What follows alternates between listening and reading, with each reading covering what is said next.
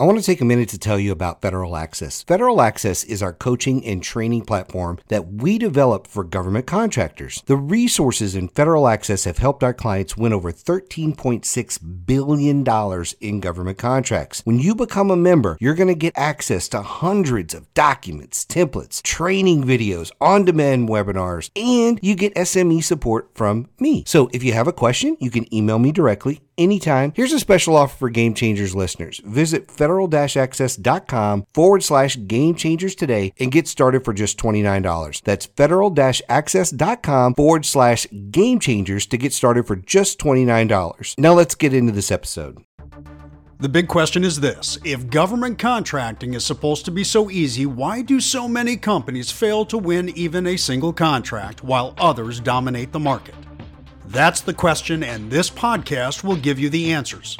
In today's episode, you go one-on-one with best-selling author and master business coach Michael Lejeune to learn exactly how to take your government contracting business to the next level.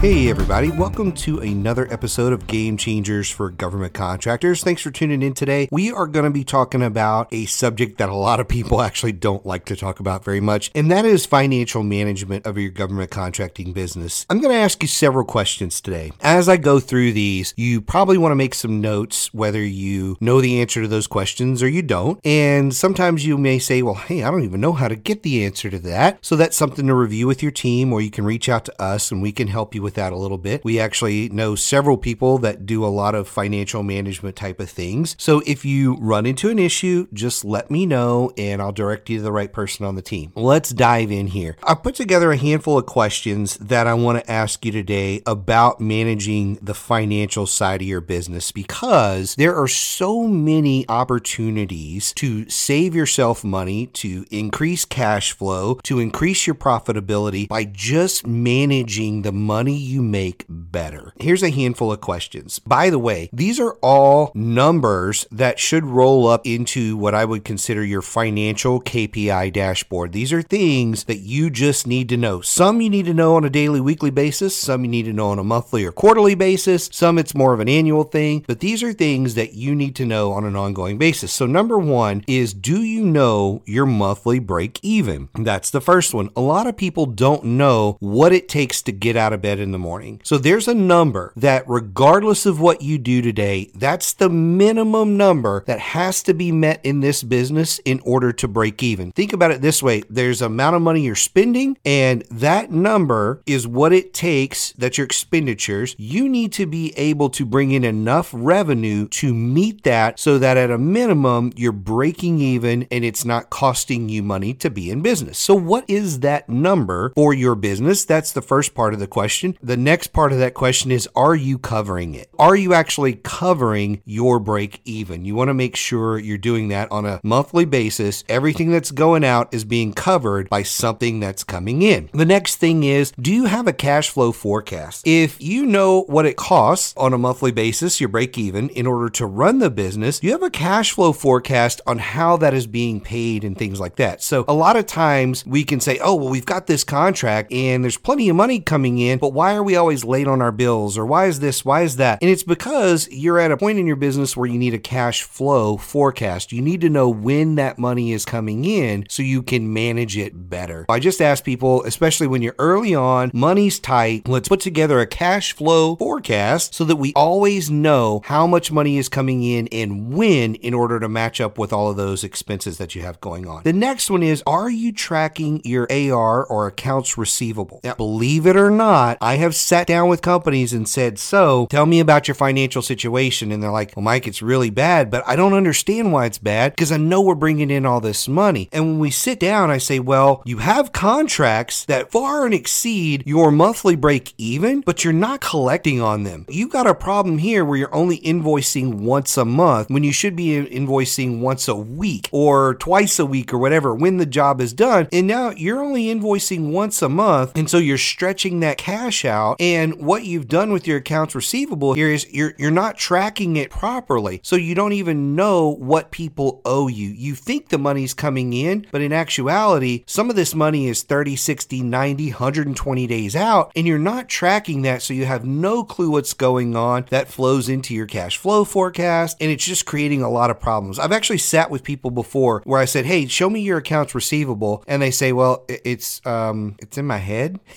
And you're like, oh boy, this is going to be a long day. My record right now is I have a client that when I sat down and said, let's walk through your AR, it was in his head $1.2 million of accounts receivable for probably about 35 clients that he had. How in the world are you tracking this? And he's like, I'm not, clearly, because a lot of it's over 200 days old and I'm not collecting this money. I'm like, well, that's why you're broke right now. So tracking your accounts receivable and having a system for that is really, really important. The next one is, do you have and follow a spending budget? There's a lot of people that, hey, they'll say, we need a new copier, we need a new camera, we need a new desk lamp. You know what? I'm tired of this computer. I'm going to get a new one. And they just buy it and they don't have a spending budget. Again, when you are starting off in business, things are tight. You need to manage that and have a spending budget and control your spending. So how much are you allocating to marketing? How much are you allocating to employee payroll? How much are you allocating for taxes and this and that for new computers? And we do a new computer every 3 years, 5 years, whatever it is. Do you have a spending budget? The next one is, and this one's going to seem super simple, but I see this happen all the time. Are your bills paid on time? If you are running late on all of your bills, you're probably racking up fees, interest, all kind of different things. If you're not paying your Amex card off every single month, that's one where you're accumulating a ton of interest, things like that. Are your bills paid on time? Do you have a simple system to just make sure your bills are paid on time? Now, this next one, number 6, goes with that. Are you actually reviewing your bills? I can't tell you how often I'll sit down with somebody and say, well, you told me that your phone bill was $200 a month, but when you sent me over a copy of like your last 3 months in QuickBooks, all of your AT&T bills are like $500. What's the deal with that? And so they're like, oh, I don't know. Let's look at it. And they look at it and they're like, oh my gosh, what's going on here? And we look at the bills and we realize that you're being charged extra for stuff, maybe for phone lines or data that you don't need or whatever it may be, for insurance plans, for phones you don't even have. There's all kind of things that could be racked up on a simple phone bill. Now run that over all of the bills you have. Are you actually looking to make sure you're being charged what you're supposed to be charged and that there's not extra things? And again, like if I go back to the phone bill for a moment, do I need 5 lines right now? Or maybe we only need 2. And if we scaled that down to 2, that would save us how much? Different things like that. Another one is utilities. I see this all the time. I look at a utility bill and I'm like, what are you guys doing over there? Are you running 24/7? Like, what's going on in your building to have such a high utility bill? And they're like, I don't know. And then they go over and they realize every light in the building is on 24/7. They're running refrigerators from 1975 in there. Maybe they have a washer and dryer. I'm not kidding. I've seen this happen. They have a washer and dryer and somebody's doing their laundry there,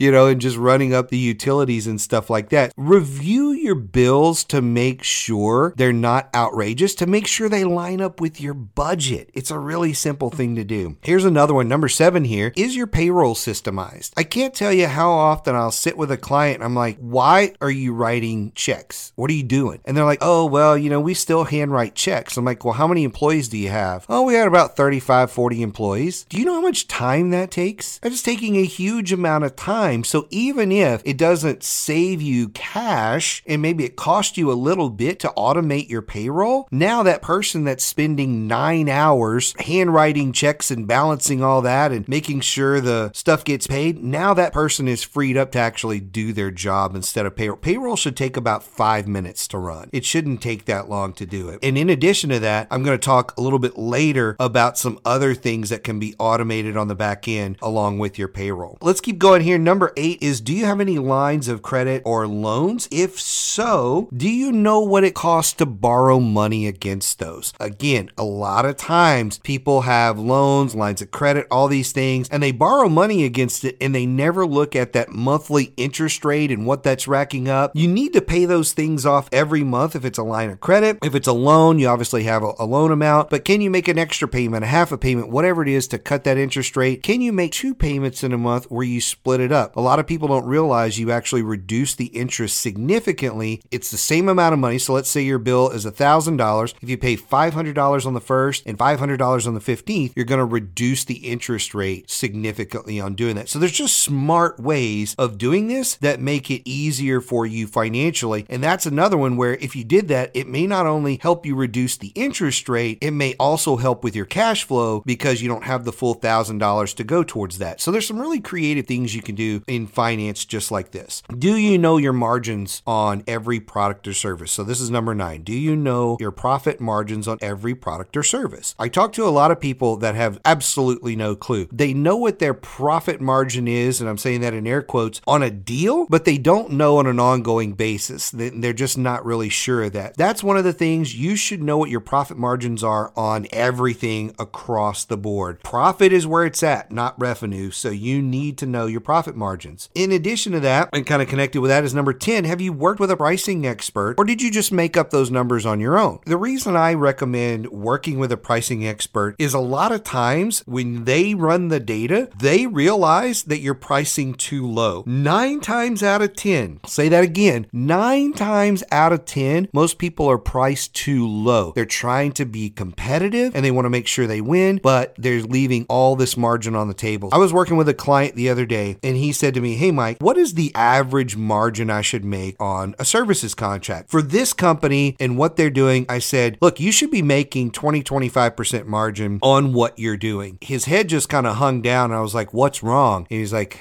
"We bid this last contract at 7. I'm like, "Okay, well, let's get it up to at least 10 or 12 on this recompete and let's focus on getting your margins up higher." And when they sat down with the pricing expert was like, "Look, we can actually get it closer to 14 on this deal." And so I was like, "Look, you just went from 7 to 14% margin. What if you did that across the board on your contracts? What would that look like?" So if you work with somebody who does this for a living, they can run a bunch of data in the background and they can make sure, we call it price to win, you're priced accordingly for the contract to make you competitive, but get the maximum profit. That's what you really want there. Number 11, do you regularly review expenses and attempt to drive them down? Like with the bills and other different things like that, whatever it may be, are you regularly reviewing those expenses and saying, "Hey, how are we going to get this cost down?" Do you use suppliers and subs? This is number 12. If so, can you negotiate your pricing with them and possibly use an early payment discount or something like that? We had one client of ours or one sub of ours back in the day that every time we were working on a contract and we land something, before we would start work, they would always say, "Hey, if you would pay us up front, we would be willing to give you up to 25% off of our rates." I don't think that's a good business practice for them to give that much, maybe 5%, 10% on an invoice, but they were always doing that. And we had the cash flow, so we were like, "Sure, we'll do it." And we had known them for a while. I wouldn't recommend on doing this with brand new suppliers or subs, but they would do things like that. And you can talk to your suppliers, that's the first place, and say, "Hey, can we get a discount if we pay up front for a quarter or 6 months or whatever it is?" Or, "Hey, if we buy this in bulk, could you store it at your warehouse and then just send it as needed to us? And now we're getting a bigger discount on these types of things." Have you sat down and looked at who your subs and suppliers are and said, "Hey, can we get 2 or 3%, 5% more from them by just asking the question?" Now, here's the caveat to this. I never, ever want to hear a story where you're gouging your subs. Don't come back to me and say, "Hey, Mike, you're going to be so proud of me. We got our sub to take, 25% off their pricing." I don't want to hear that. I want to make sure that our subs are getting paid well. In that previous example I gave you, they were offering it. It was out of my control. At that time, I was not the CEO of that company and our boss would take it. And I was like, "Man, how are we sleeping at night with them offering this?" And they're like, "Hey, they offered it. So, we took them up on it." I don't want you to do that. Don't do that. 5-10% on something and you multiply that by a bunch of different things. That's going to make you a lot of money. We want to make sure our subs are taken care of. On to the next one, your financial scorecards. This is number 13 here. Your P&L and your balance sheet are your financial scorecards. Do you review these regularly? Do you know what they mean? Can you read them? Can you make decisions based off of reading them? I recommend at a minimum you pull these once a month. That's at a minimum. There's a lot of people that I talk to and say, "Hey, can you pull your P&L and balance sheet?" And they're like, "Let me get back to you." you. Like, you don't even know how to do it, or you've got to go to an accountant to do it. I can pull a P&L and balance sheet in 10 seconds because I can get right into my QuickBooks and do it. You should have access to be able to get these reports at a moment's notice, but you also need to learn how to read them. If you don't, there's a ton of videos on YouTube. Just Google that and you will find a lot of things, a lot of really useful information on reading and using the information in your P&L and your balance sheet. The next one, number 14 here, is are your quarterly and annual filings and taxes systemized and on time? So this ties back into one of the previous ones I said there about automating your payroll. My payroll is automated through QuickBooks. That's just the way we chose to do it. And so it's automated through that. And because it's automated, my quarterly and annual filings are all taken care of. My taxes are always paid. I never get penalties for that. If you are in that scenario I talked about earlier where you're doing this all by hand, I guarantee you at least once, if not 2 or 3 times a year, you get penalized for those things being late. And guess what? If you're doing them by hand, how much time does it take to do it? That's the thing. It makes sense to spend more money in certain areas when you buy hours and hours of your time back, and automating payroll is by far one of the easiest ones. It's one of the most affordable ones to automate so that all of these things are done for your person who is doing this on your team, because I guarantee there's somebody on your team, whether it's you or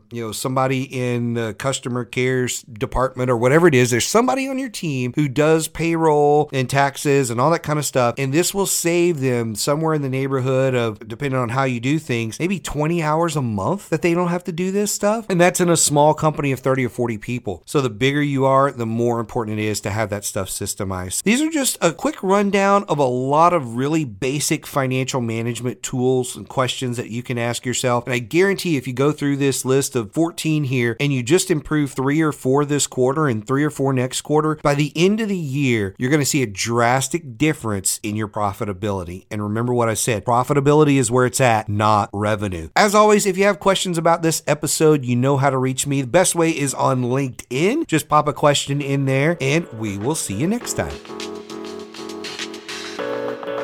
Thanks for listening to Game Changers for Government Contractors. For a full list of episodes and other resources, be sure and check us out on the web at www.rsmfederal.com/gamechangers.